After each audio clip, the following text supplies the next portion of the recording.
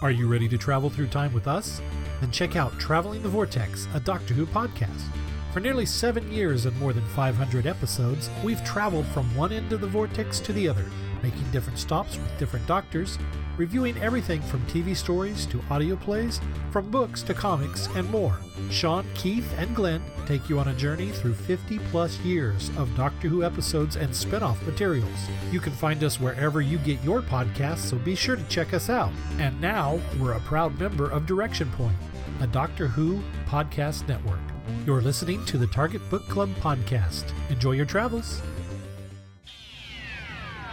You are invited on an adventure across all of time and space, in a completely random order. It's the Police Box in the Junkyard podcast. Jump in the TARDIS with your hosts, Eric Gulbranson, Asad Kheshki, and Matthew Kressel. Explore Doctor Who TV stories, audio adventures, and books, both novels and non-fiction. The Police Box in the Junkyard podcast. It's the entire Whoniverse on shuffle. The Police Box in the Junkyard podcast is a member of the Direction Point network and is available about once a month wherever you find your podcasts. You are listening to the Doctor Who Target Book Club podcast. Enjoy your travels. Hello, fellow time travelers. I'm Ian McNeice, yes? I played Winston Churchill in The Victory of the Daleks in Doctor Who, and you are listening to the Doctor Who Target Book Club podcast. Enjoy your travels. I know I will. Bye now.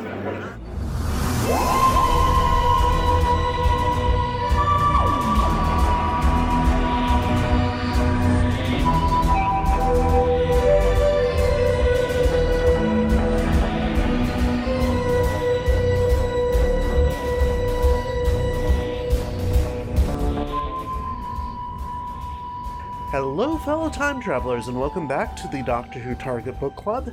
And this time we are not doing our usual task of discussing in story order all the Doctor Who novelizations.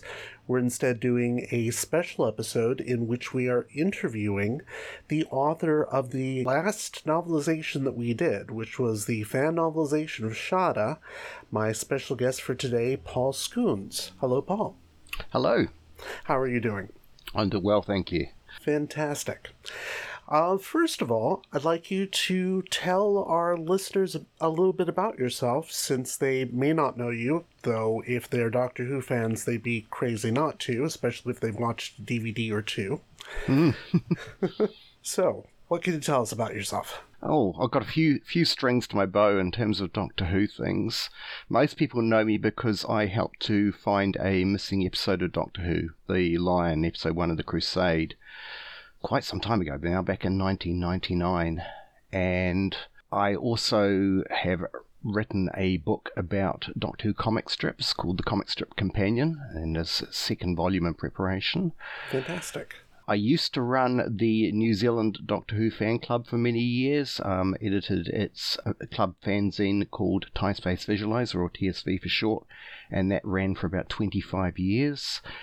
Most of the time when the series was off air, so it kind of kept the flame alive, if you like. Right. And most recently, I write for Doctor Who magazine. I do a number of articles for them, mostly on the comic strips, but also other subjects. Doctor Who comic strips are my speciality. Mm-hmm. And I also do infotext subtitling. I did it for the Doctor Who DVD range, starting in 2008.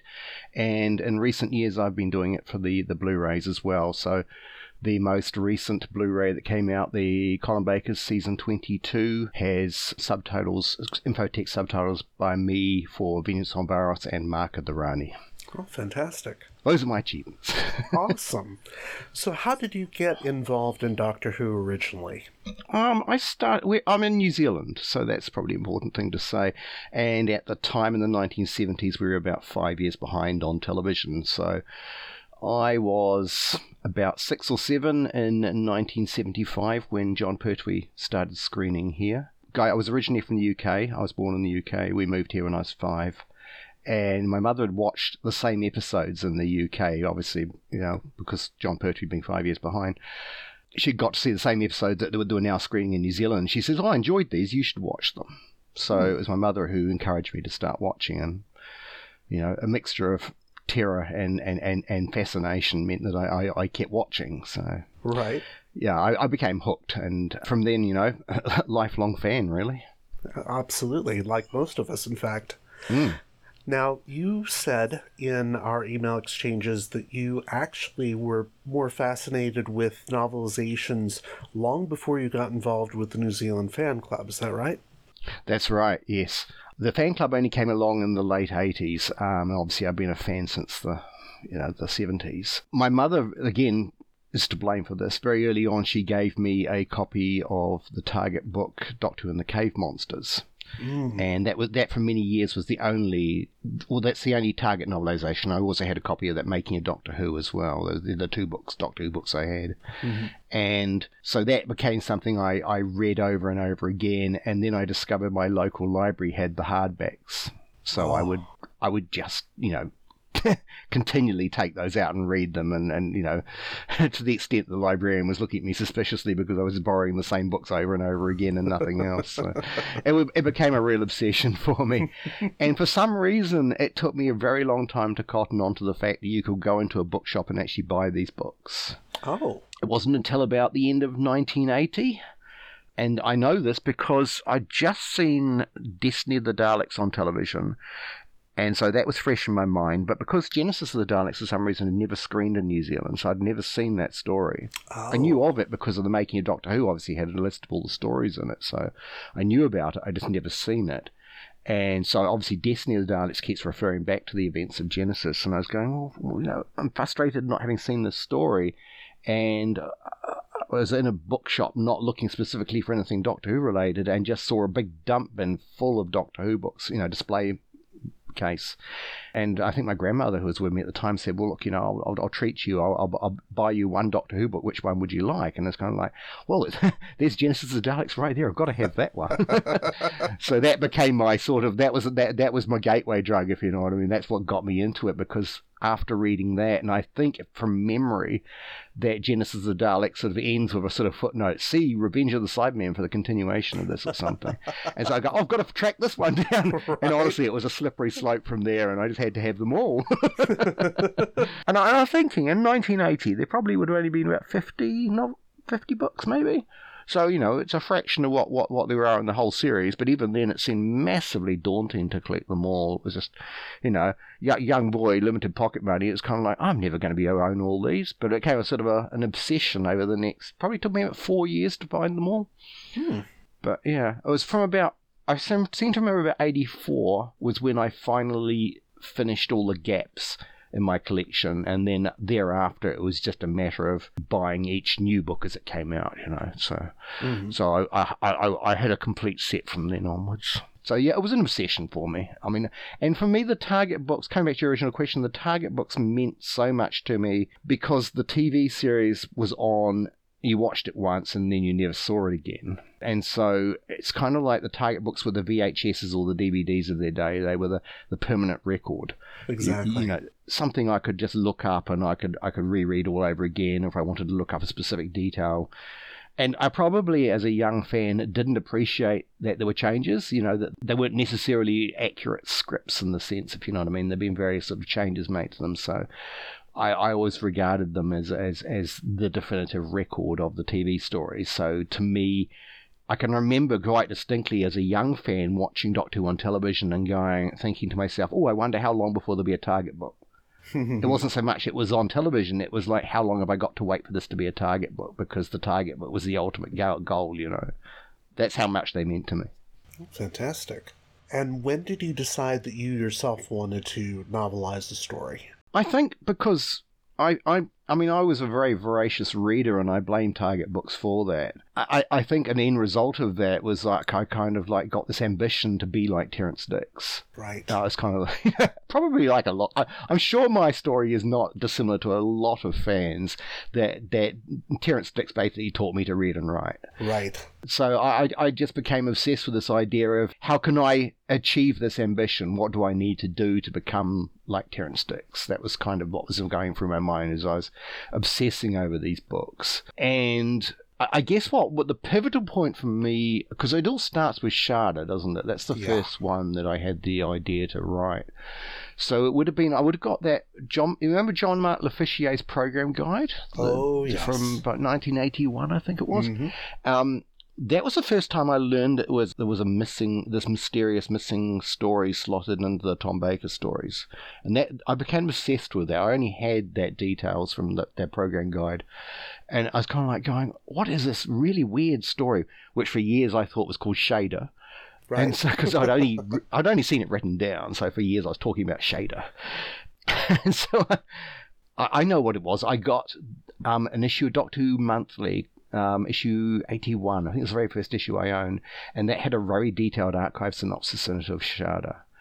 And I decided, there's enough detail in here, I'm going to have a go at novelizing it. That's ambitious. I know, that was really weird, really, because it's not like a script or anything, it didn't have the dialogue. So I don't know what was quite going through my mind. And then on the other one I did, very early on, was I started audio. I didn't have a video recorder, but I started audio recording Doctor Who stories off television as they were screening. And one of the early recordings I had was of Black Orchid. And for years, there was no Black Orchid novelisation. It was the only early Peter Davison story that was missing a novelisation. That Target book came out very much later. So there was this very obvious gap in the collection there. And I was going, well, I'll have a go. So I actually typed that up in Target size. I cut the pages to Target size and had a manual typewriter. And oh my God! I sat there and transcribed the story and off audio, and obviously working from memory of watching it. The thing that sticks in my mind is that episode 1 has that very long sequence where the Doctor's playing cricket. So you can imagine on audio, there's very little to go on. Right. But I mean, unfortunately, I don't have it anymore. It's got lost in various moves, and probably like going, oh, this is pretty crap, and throwing it out. I don't know, but sad. I mean, it'll be fascinating. I'm sure if I look back on it now, I go, oh, good grief.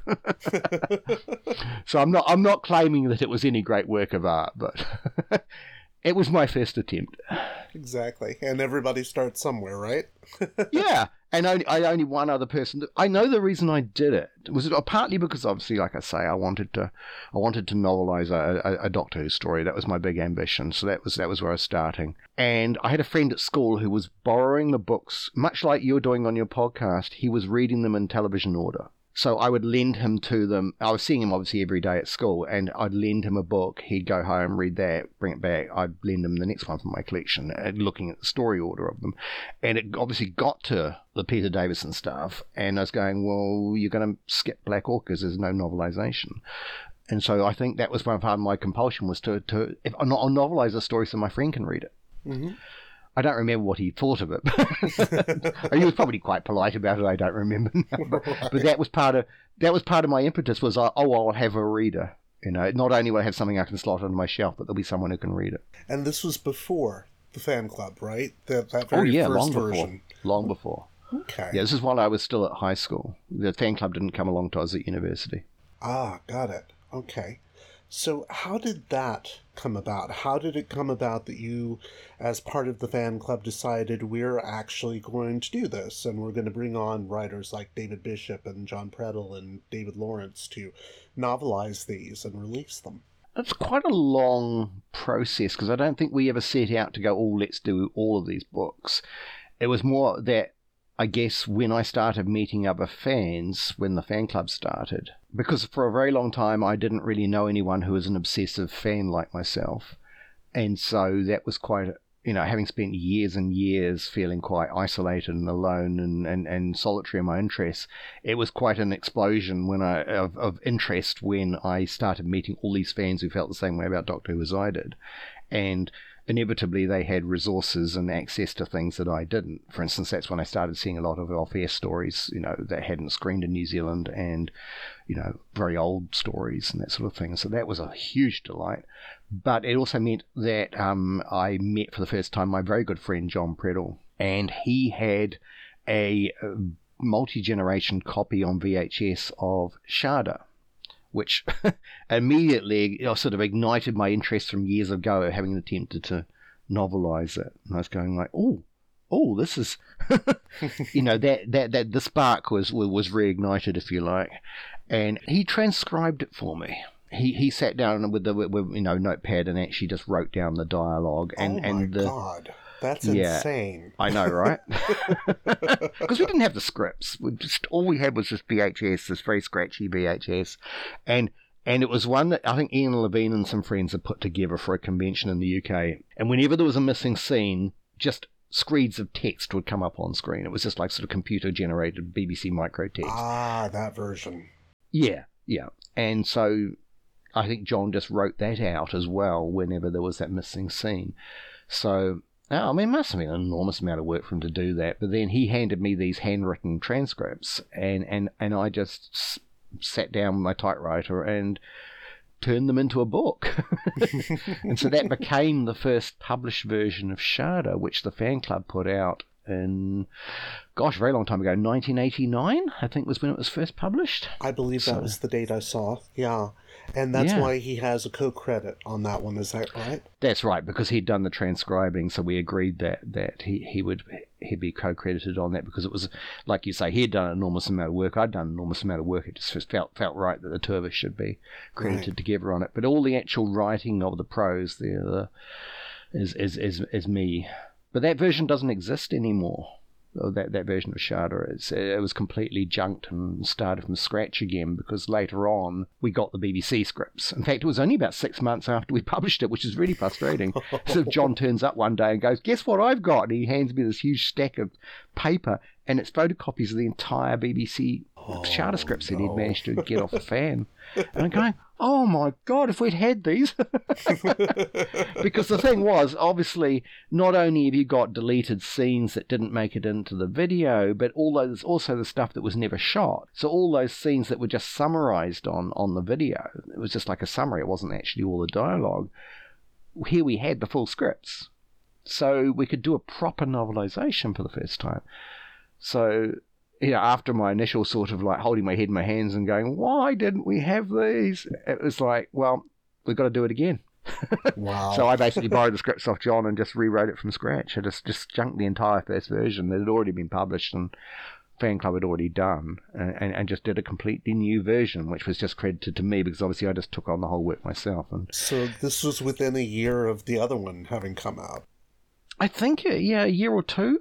I think 91 was when it came out, but I was probably started it during 1990, so it wasn't very long after. Wow. It sounds insane now, doesn't it? It does. You finish a Doctor Who novelization and you immediately turn around and rewrite it. Right. What was I thinking? And how long did it take for the next version? Because there was, unless I'm misremembering, there was an intermediate version, and then there's the most recent one, which we read for the podcast. Yes, probably by they're jumping ahead there, but with the whole set of 5 novelizations, they all got reissued around 2000, 2001, 2002. And by that point, I had a text scanner, because this was the original version of 2 original versions of Shada were both done on typewriter, so I didn't have them as an electronic copy. And by about 2000, I'd acquired a scanner with an OCR program, so optical character recognition, so I could actually just scan the typewritten pages and create a digital copy of it. So, I thought, right, time to have another bash at this. But this wasn't a complete rewrite, it was just a tidy up. So the version that was published in about 2001 and now is available online is a tidy up of the 1991 edition. I think I rearranged some of the scenes, I put more chapter titles in, because I think originally I only had a chapter for each episode. Mm-hmm.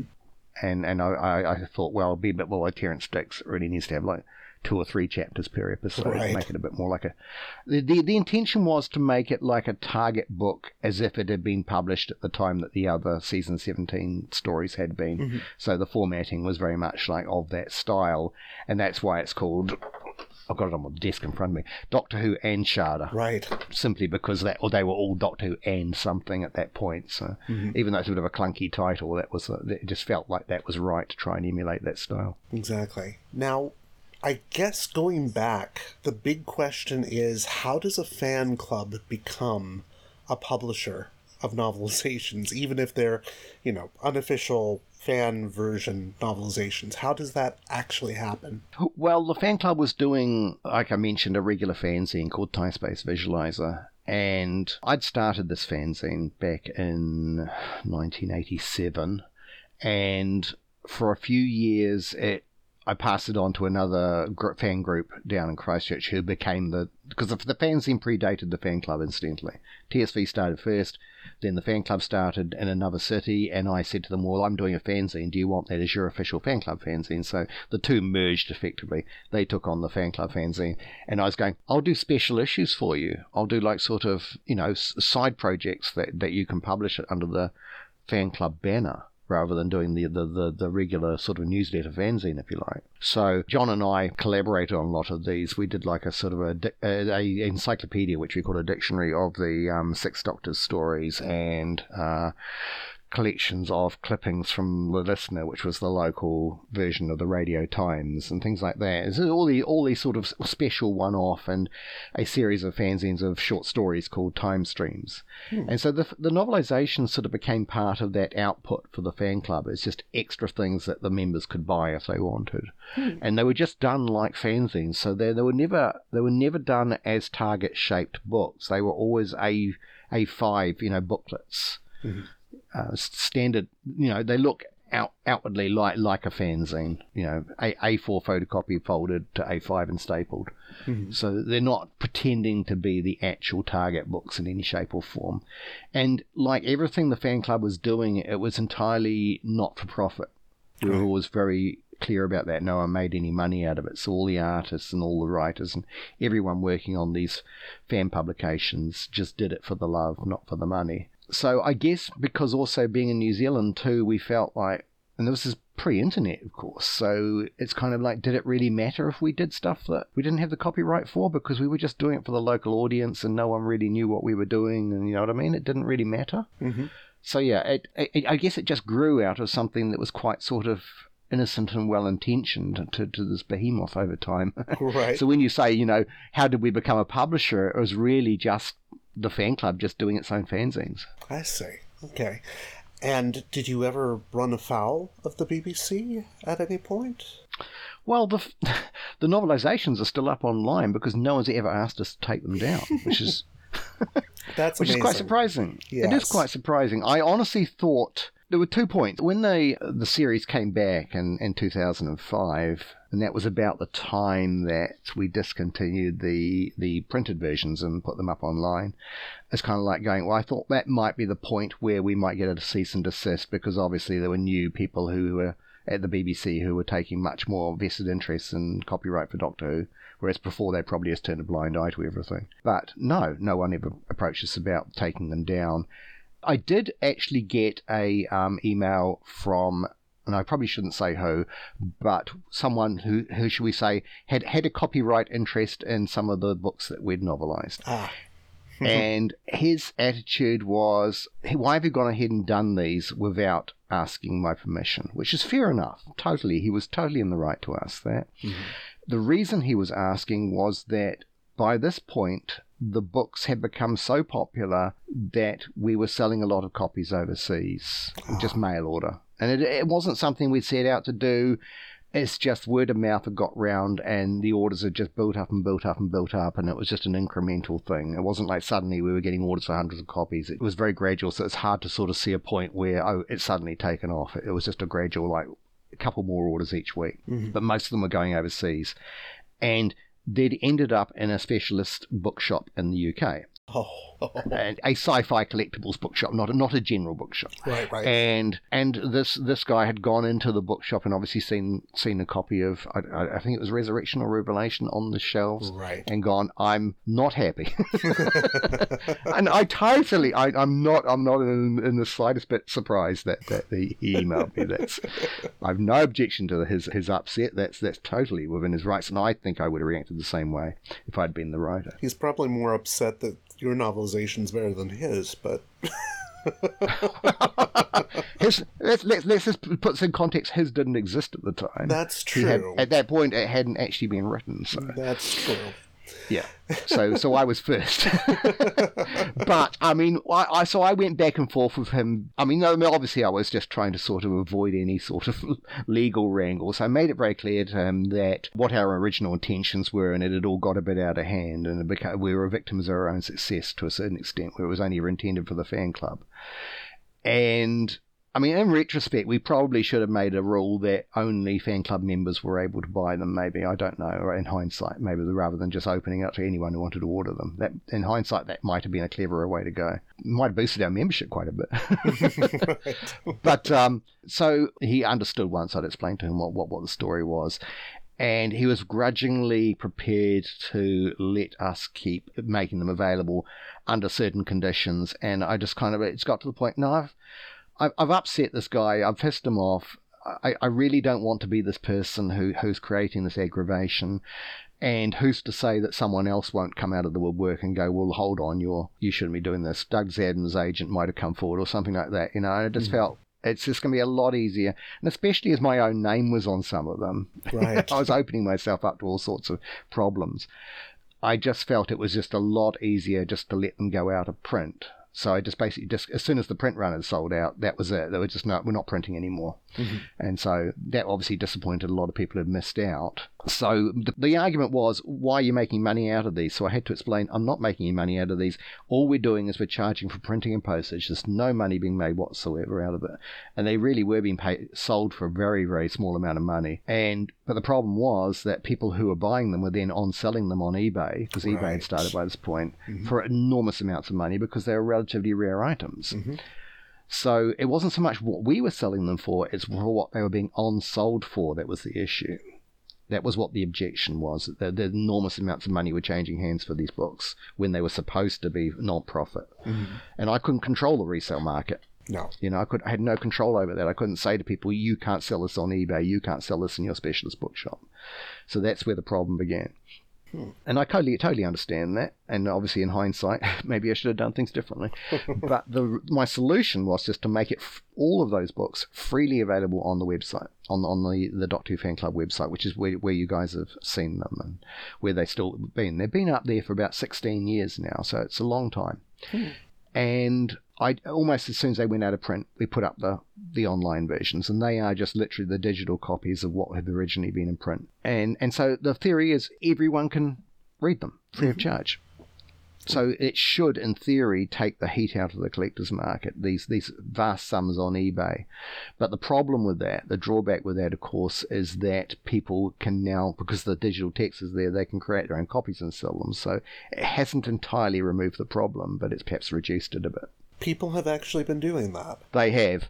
Not with any involvement or permission of my own, but obviously it's got my name on them, so it's a bit embarrassing. And I have quite recently had to go online and explain, look, you know, there are these photographs of these copy of Sharda circulating. They've used someone else's artwork on the cover, but it's got my name on the cover, and they've obviously just printed out my book and created a proper target size copy. And I'm going, well, it looks like I'm still doing the books. And I really felt quite concerned that, especially given that I now work for the BBC in official capacity, I felt like I really had to explain myself that it really wasn't anything to do with me. Mm-hmm. Now, as far as the novelization of Resurrection goes, you told me that it took you a decade to finish that one? It seems insane, doesn't it? Yeah, why? I mean, Sharda, obviously, you had several bashes at, and that's why that took so long. But Resurrection, why did it take you so long for that one? Resurrection was the second one I was going to do. It's the second one I was going to do after Sharda. Once Sharda had come out, John Predler and I said to each other, well, let's do the two Dalek ones. And so he did Revelation and I did Resurrection. Peter Davison's always been my favourite Doctor, so that was my go-to, if you like. That was the story I really most wanted to do out of the ones Target hadn't done. Mm-hmm. So I gravitated immediately to that story. And in a way that paralysed me a bit, because I kind of wanted it to be such an awesome novelization that my ambition for it, I overtook my ability, shall we say. So I wrote a very elaborate extra stuff that didn't appear in the story. You know, I started it still while Frontios was still going on, if you know what I mean. So I the prologue starts while they're still on Frontios and builds from there, and it just became this enormous behemoth of this project that I just was wanting to put so much into it that I think I just got stuck. It sort of got writer's block with it. And so I just kept having to put it aside. And obviously, other things got in the way.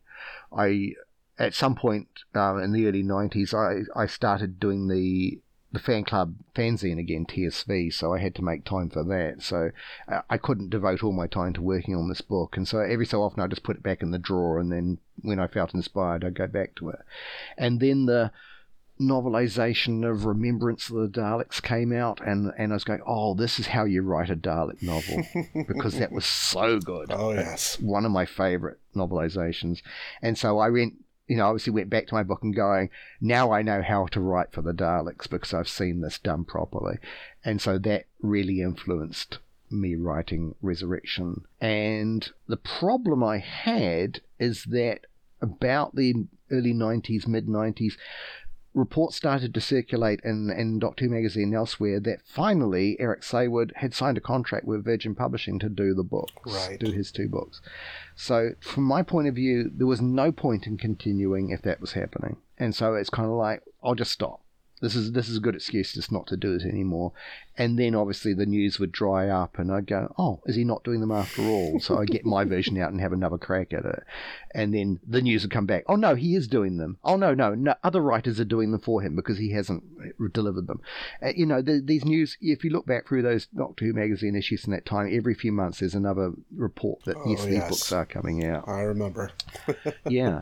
So that stalled for a very long time because there was no way I was going to do a version of the books. I mean, I would never, if I'd known the books were going to come out officially eventually, I would have never undertaken them in the first place. They were done in the belief that the Target was never going to do them, that the books were there were always going to be gaps in the range. So that was always the original motivation behind them. Mm-hmm. So Resurrection was only ever going to be done if we were sure there was going to be no official version of Resurrection. Right. So how did you feel when you actually read his novelization of the story when it came out officially? Well, it was intriguing to see how the official writer had tackled the same material. It's kind of awkward because I don't want to be as the writer of one of the versions, I don't really want to be offering an opinion on the other version. It is quite embarrassing that I have had a number of messages from various people and reviewers as well have made comments that they prefer my version of it, and that to me seems wrong because I'm just a fan writing the novelization of it, whereas this is the actual author's take on his own story, so that really ought to be the definitive version. Right. So, should we just say they're 2 different attempts at it? Yeah. Be diplomatic about it. Understood, which is also why I'm not bringing up the official version of Shada, that and the other reasons for not bringing it up. And my attitude to that would be much the same, although obviously the author isn't actually the original script writer. It's still the official sanctioned BBC version of the story, so I would never have be so egotistical as to say my version was better. So that's for other people to decide how they feel about the 2 books. Well, I know that some of the listeners to our podcast have said that your version of Shada is better than the other one. Well, that's very flattering, but I couldn't possibly comment. Understood. Now, how did you bring on the other writers, David Bishop and David Lawrence? Because we have read, I believe we've read David Bishop's version of Pirate Planet already. Yeah, and sure. We'll be doing a David Lawrence book at some point. I can't remember which one we're going to be doing, though. You did do. I've listened to your City of Death once. You've done that. Yes, one. we did. We did. That's right. He did save that. Yeah. I got my Davids confused. That's all right. It's confusing having 2 Davids. Yes. The Pirate Planet one came around first, I think. And David Bishop was a member of the fan club. He was actually a professional writer already, unlike the rest of us who were just fans. He was a newspaper journalist, and he had an ambition to get into writing novels, and basically said to me when we met up, we'd done Shada by that point, and I think I was working on Resurrection, and he said, look, I'll do one. How about I do one? What have you got available? What hasn't been done? And so Pirate Planet just seemed to be the obvious choice for him because no one was already expressing an interest in doing that. And he bashed it out. He did it really, really quickly, partly because being a journalist, he's used to writing at speed, and also because he was about to emigrate to the UK and he wanted to finish it before he left. So he probably did the whole thing from beginning to end in maybe a couple of months, which really put my Resurrection to shame. I really felt bad then. Maybe that's what helped us maybe give up. It's terrible, really. But yeah, I mean, he did a really great job of it. And David obviously has gone on to be a very successful author. So in terms of fulfilling his ambition to be a fiction writer, he certainly succeeded because he's obviously written a number of official Doctor Who books, both for Virgin and for BBC Books, and he's now got a series of. He was the editor of 2000 AD and Judge Dredd magazine for many, many years, right? And also now he's got a very, very good series of historical crime fiction novels. First one's City of Vengeance, and I highly recommend those. And he writes under the sort of the semi-disguised pseudonym of a D.V. Bishop. And I think that's simply to distinguish from his earlier work. He wants to sort of set himself so people don't go, oh, these are earlier books in the series. They're not. This is a new strand for him. Understandably. Yeah. Pirate Planet came out about 1990, 91, and when we reissued them in about 2000, that got a complete re-edit. It started out just as a minor tidy up. Like I say, I text scanned the book, the TypeScript, and I got in touch with a good friend of mine who had been writing for TSV. Everyone will know the name, Andrew Pixley.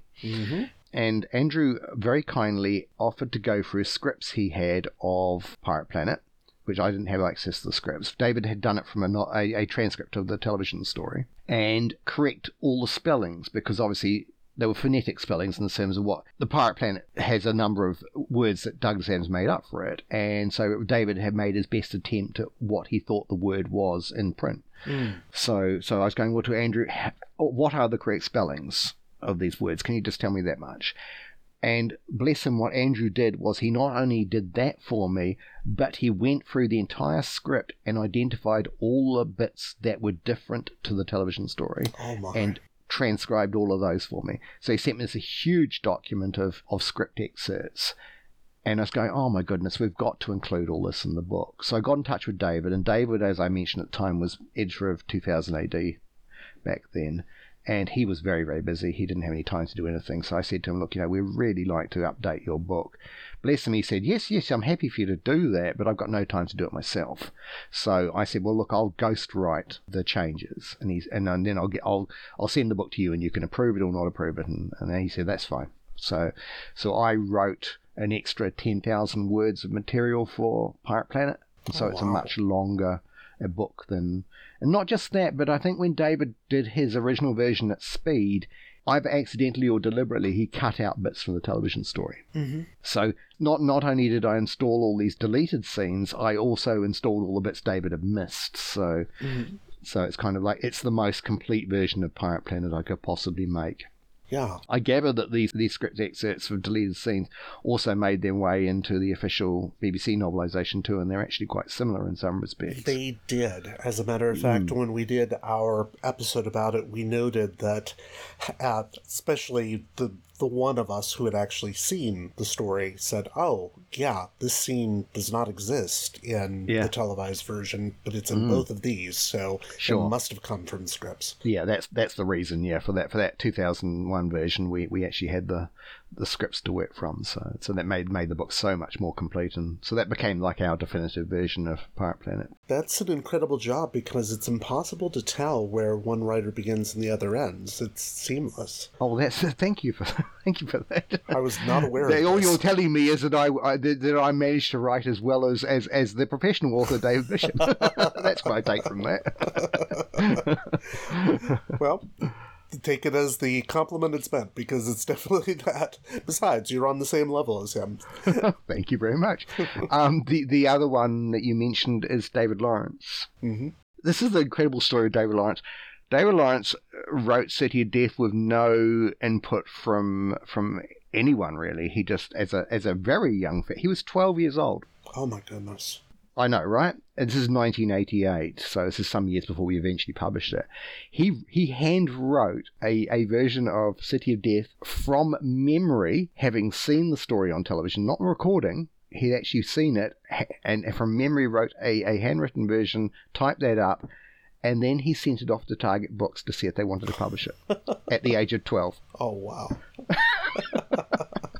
Now, obviously, he got back a very polite but firm no. Mm-hmm. Explaining, yes, you are only 12 years old and the copyright in this book belongs to someone else. Which David was quite amused about, looking back on it. It was kind of a funny story. But later on, David belonged to the fan club and he heard that we were doing these novelizations. I think by that time we'd done Sharda and maybe Pirate Planet.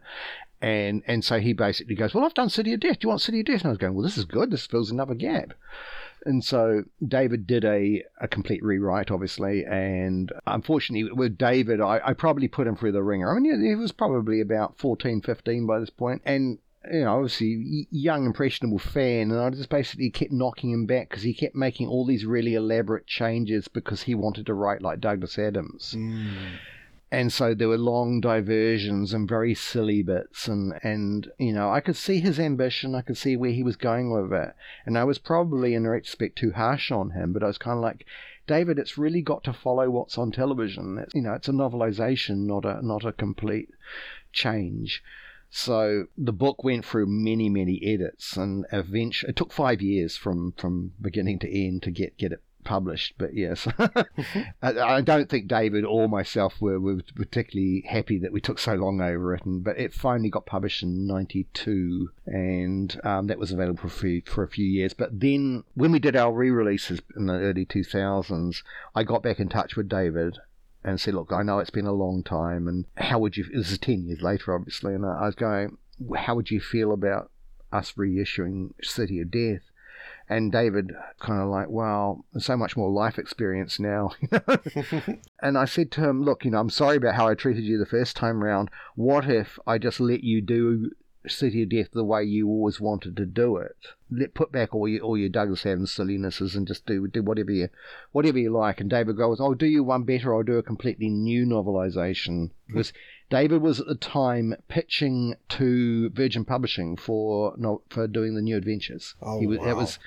He was actually writing a new adventure and hoping, obviously, because that was the time when Virgin Publishing had an open submission policy, I think. Mm-hmm. No, I'm getting ahead of myself. He would have done that some years previously, because we're talking 2001, 2002.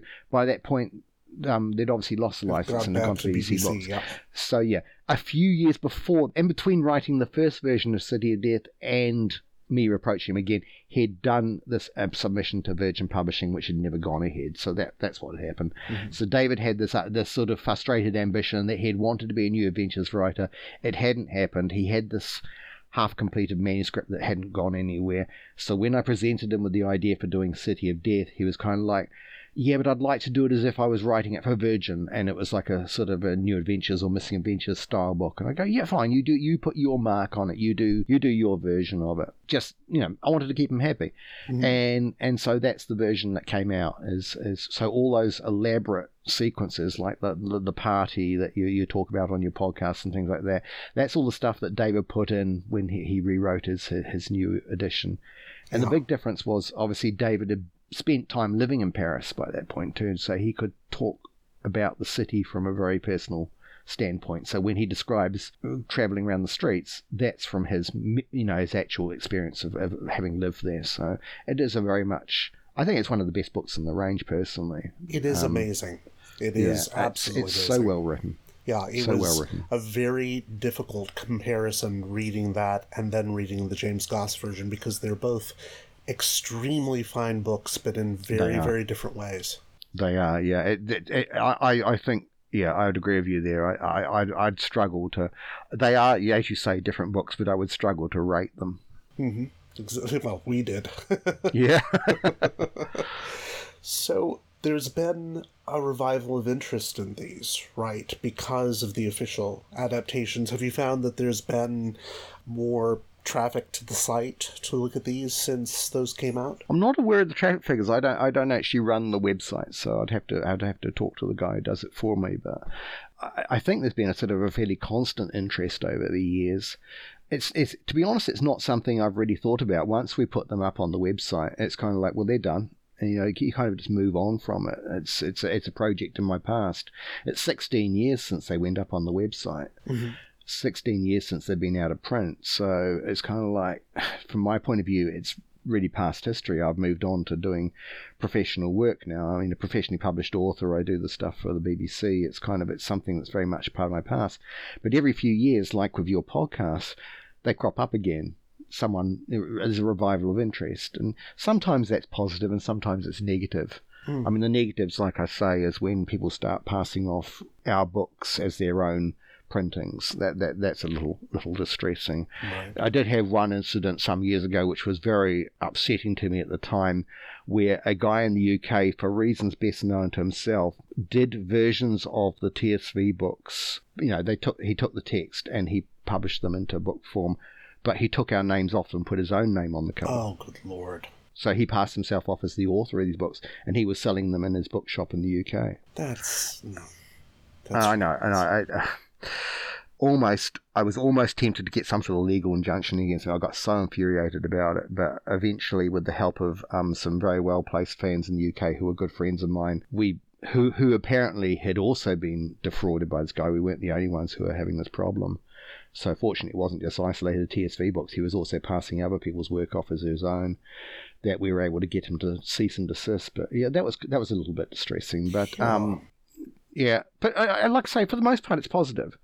And honestly, when the BBC books came out, my first reaction was, well, I can take these down now.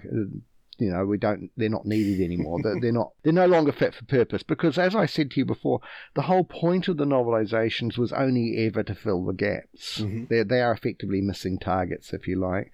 So they become, to my mind, they become a bit redundant once you've got the official books out there, because you've now got, classic series as well, a complete set of the whole run of books. You can read them from beginning to end.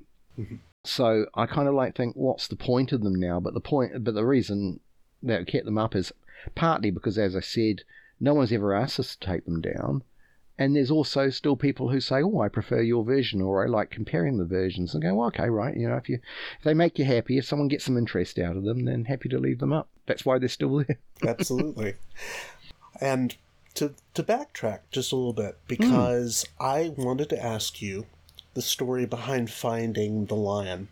Because sure. I honestly had forgotten that you were involved with that. I knew it back when it happened, but it took looking up your biography to remind me that was something you were involved with. How did that happen? A good friend of mine, Neil Lambis, who actually coincidentally helped out with the TSV books. He did the original artwork for the first version of Sharda we did.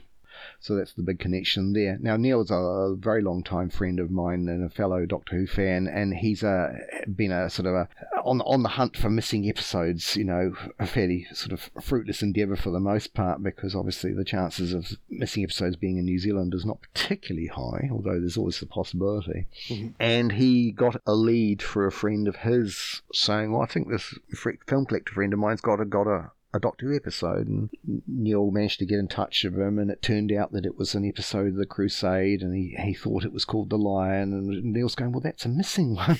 So Neil invited me to go along to meet this guy, Bruce Grenville, one evening, and I went along with Neil simply because I had a video camera, and the guy was prepared to let his video off his cinema screen, and Neil needed a lift. He needed someone to drive him there. So I was going, right, okay, well, let's go along and see this guy. But we were slightly sceptical.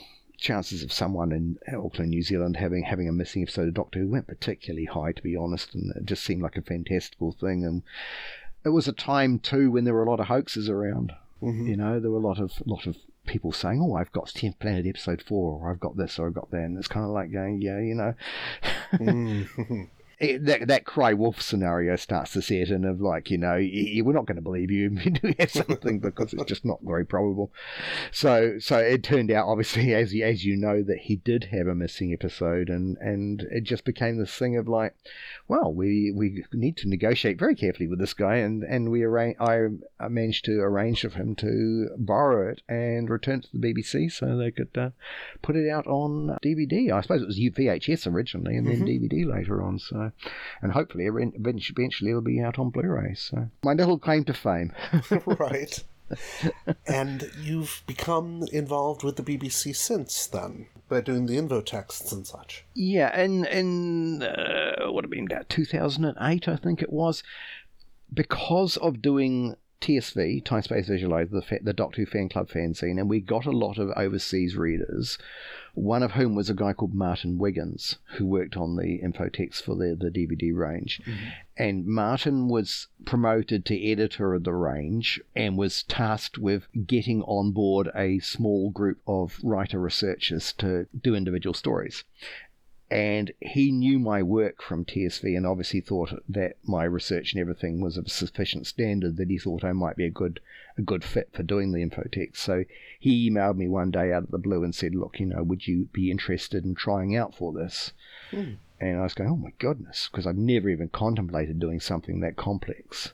Mm-hmm. That really is a very intensely complicated piece of work. And he basically said, "Well, you know, have a go."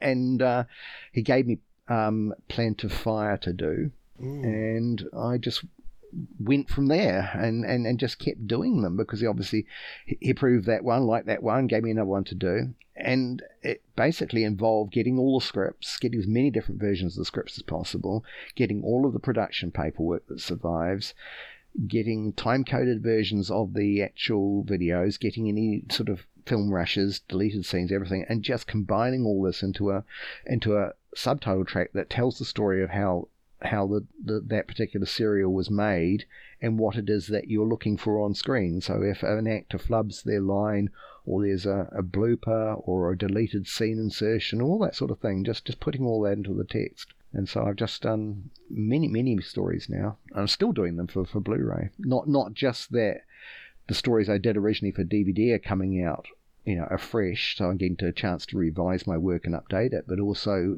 doing new stories for, new classic stories. I don't work on the new series at all. I should hasten to add, they don't have infotext. It's only classic series stuff. So yeah. And I had to be careful because some of the stories I've worked on haven't come out yet, haven't been announced. I see. So if I was to reel off the stories I've done, I'd have to be very careful about which ones I said.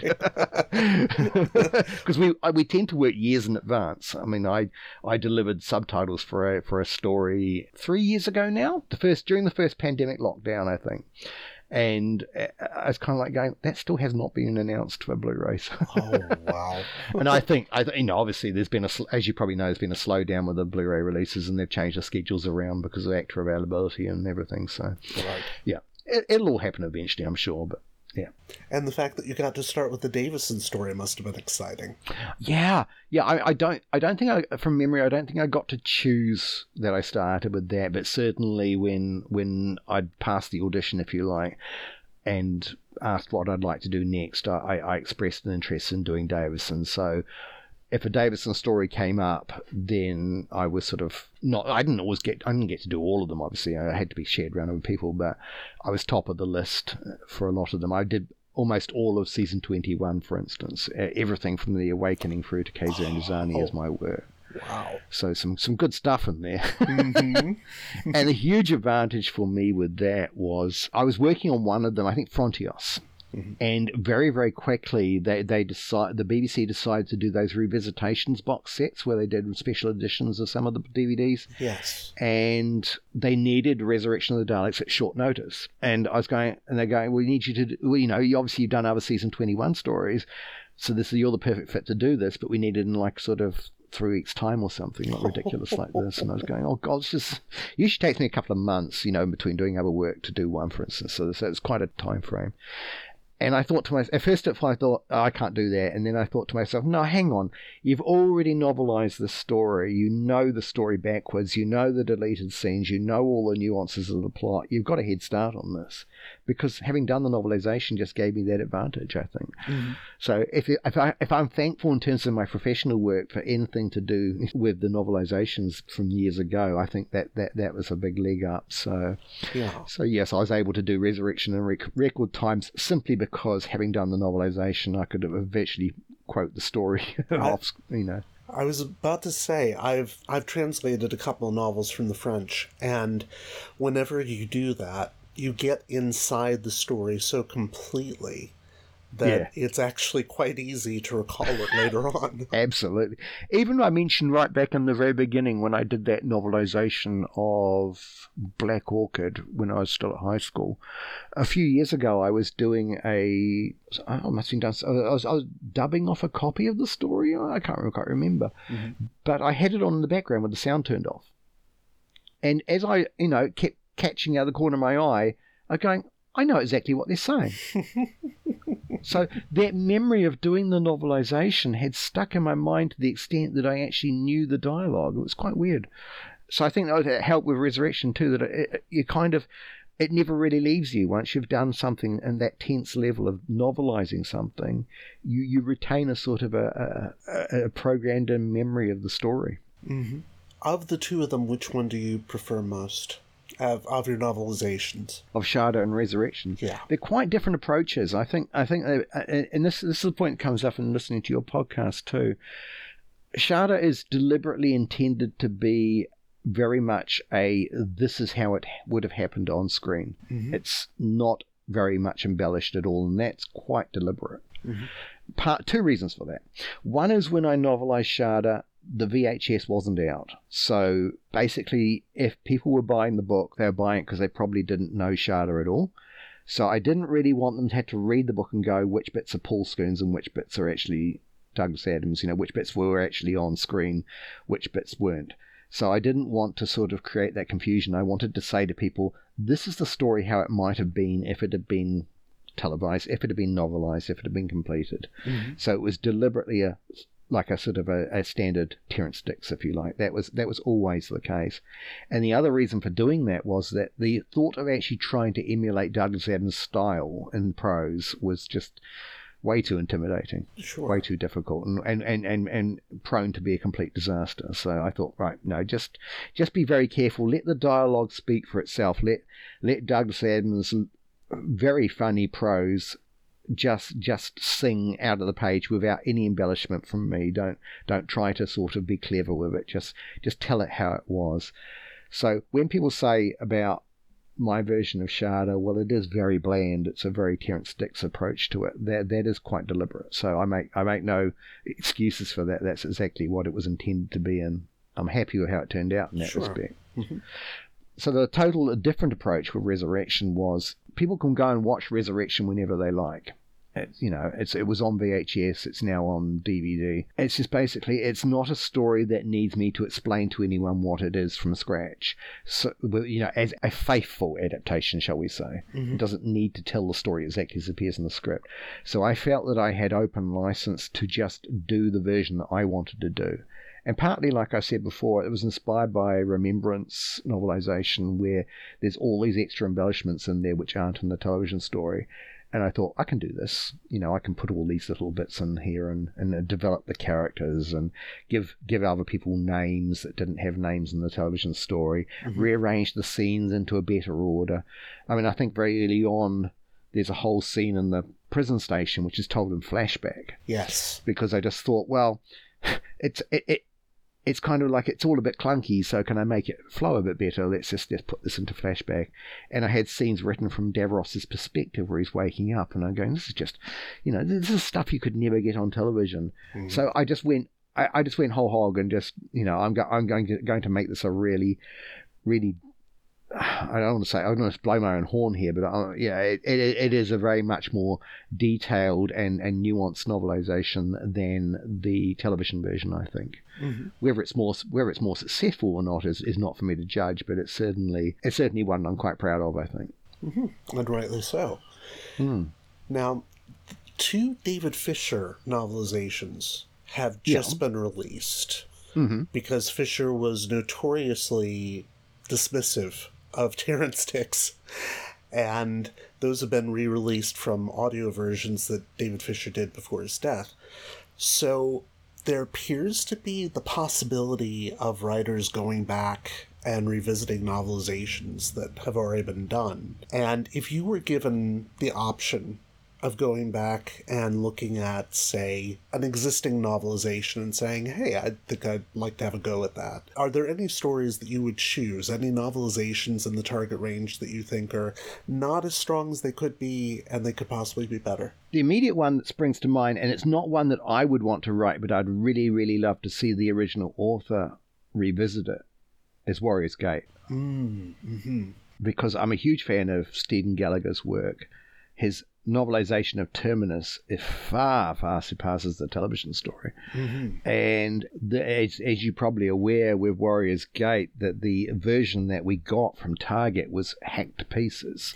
That he was told to cut it way down because it was hugely over length. Now, I believe that the full version has been released on audio, but and just like with the David Fisher stuff, surely that makes it a prime candidate to make it a Target book. So I'm fingers crossed that that's going to happen, because that would just be awesome. I so much want that to happen. So much. If there's one Doctor Who book I really want to come out, it's that one. I don't know. I think if I was in charge, let's be hypothetical about it, not so much me writing the books, because I think that's a bit egotistical of me. I don't necessarily think I'm a good enough writer to go back and do the books I did for many. I haven't done any fiction writing for a very long time now. I'm very much a non-fiction researcher now. So I would say to myself, not so much was I a writer. Hypothetically, if I was in charge of the Target range at BBC Books now, I think I'd be more inclined to focus on getting the new series stories out. Yes. The ones that have never been done before. But there is also a part of me, I don't know, there's a few books in the range where I kind of feel like, it would be nice to have a more, I don't know, is this maybe OCD of me to have a more traditional version of it, how it actually was on screen. And The Massacre, for instance, bears no resemblance to the television story, or The Romans. I hate to say it because I absolutely adore the novelization, but what about the Daleks? I mean, that's a very different version from the... Oh, yes. Don't get me wrong, I love David Whittaker's adaptation, but it's completely different to what you see on screen. There's also, there has been done, hasn't it? The Nigel Robinson did a new version of Unearthly Child that hasn't actually come out, but yes. But yeah, it is fascinating to think about revisiting some of them. Also, too, there are stories. Oh gosh, the ideas are springing to my mind as you put this question to me. Kinder. Yes. It's very, very, very bog standard novelization from Terrance Dicks that does absolutely nothing with the story whatsoever, and yet it is a beautiful, beautiful story that needs so much embellishment. Is Christopher Bailey still around? Would he be prepared to novelize his story? That would be marvelous, wouldn't it? Yeah, and same with Snake Dance. Yeah, because it's obvious on the page that Terrance Dicks just doesn't get the story, and yet he's still doing his best to try to novelize it as best he can. Let's be fair to Terrance Dicks. He was a very talented, very professional writer, but he was basically been given tight deadlines, tight word count, and a script, and basically said, go for it. Yeah. So I think just the production line nature of it meant that he was reduced to just doing the bare necessity to get them out on time, I think. There were years where I think he was doing every single book. You think, that's a very tight turnaround. If you've got, say, only a month to do each book, you don't have a lot of opportunity to do more than just take what's on the page, on the script page, and turn that into prose. Definitely. So true. I don't blame Terrance for doing the job he did. It just seems a shame in retrospect that a lot of the stories that are rightly sort of regarded as quite wonderful are quite, is bland the right word? I don't know. They're a bit sort of perfunctory on the page sometimes. And continuing in the speculative mode, since you brought up the BBC should probably concentrate more on novelizing stories from the new series, what do you think is an unnovelized story that would be just a good candidate for them to tackle next? Oh gosh, it's so easy to go to the ones that are some of my favourites from the new series, isn't it? Mm-hmm. I'd love to see them do Vincent and the Doctor. I adore that story. Oh, yes. Especially if Richard Curtis did it. Oh. I don't know if he's prepared to do it, but, you know. Neil Gaiman, I'd love to see Neil Gaiman do his scripts. Oh, that would be amazing. I mean, yeah. Are we talking in the realms of fantasy here? Because I'm not quite sure whether Neil Gaiman would be prepared to do that work. But I don't know. He seems to have a special place for Doctor Who in his heart, so he'd probably do it. Sure. I can't imagine him being happy with anyone else doing it, put it that way. Right. So yeah, we can live in hope. Yes, we can. So those are ones that immediately spring to mind. But honestly, I mean, there's a part of me, and this comes back to the very same thing that I was talking about wanting to fill the gaps in the range. There's a part of me that just would love to have all those stories as Target novelizations on the shelf. Mm. I mean, we've got to the point now, like we were back in the 70s, where there's so many stories that haven't been novelized. It's just there's a wealth of material still to be done. Yeah. And, you know, if someone ever said to me, "Oh, you did those novelizations, would you like to do an official one?" Of course, I'd say yes. But I don't for a moment think that I'd ever be asked. It's not in my wheelhouse. Yeah. And personally, I'm terrified that they should ever do that, because that means that my podcast will go on for decades. Where are you going to stop? Are you going to do the new series Target? We are. We will end up doing all of them until we run out of them. And if they I was going to say, you don't know when you're stopping then. No, we really don't. We know that we'll be going at least until the end of the 2020s. Yeah. Which is insane. I'm really looking forward to you getting into the the J&T era stuff from the obviously I mentioned like Warriors Gate, Full Circle, Logopolis. I absolutely adore those novelizations. I can remember as a young fan of Target absolutely loving Christopher H. Bidmead's novelizations of Logopolis and Castor of Alba. I thought they were utterly fantastic. Yeah, and I find his version of Frontios to be better than the televised version. Oh, Frontios is one of my favorite stories anyway, and the novelization is just superb. Yeah, absolutely. Well, we'll probably have to have you as a guest to discuss that one. I would love to come and rave about some of my favorite books. Fantastic. I'm always happy to talk about Target. Awesome. Well, thank you again for being willing to do this with us, Paul. Very much appreciated. All right. Thank you. Thank you. And thank you, fellow time travelers, for giving us your valuable time. Next time, we'll be looking at one of those David Fisher novelization re-releases when we look at The Stones of Blood. In the meantime, if you liked what you've heard here, like us on Facebook at Doctor Who Target Book Club Podcast, all one word with no spaces. Also feel free to follow us on Twitter. We're at DWTargetBC, or subscribe to us via the podcast provider of your choice. If all else fails you, and it inevitably will, email me directly at emperordalek@gmail.com with Target Book Club in the subject line so I don't ignore it. Thank you very much for listening. Stay safe and enjoy your travels. Bye-bye.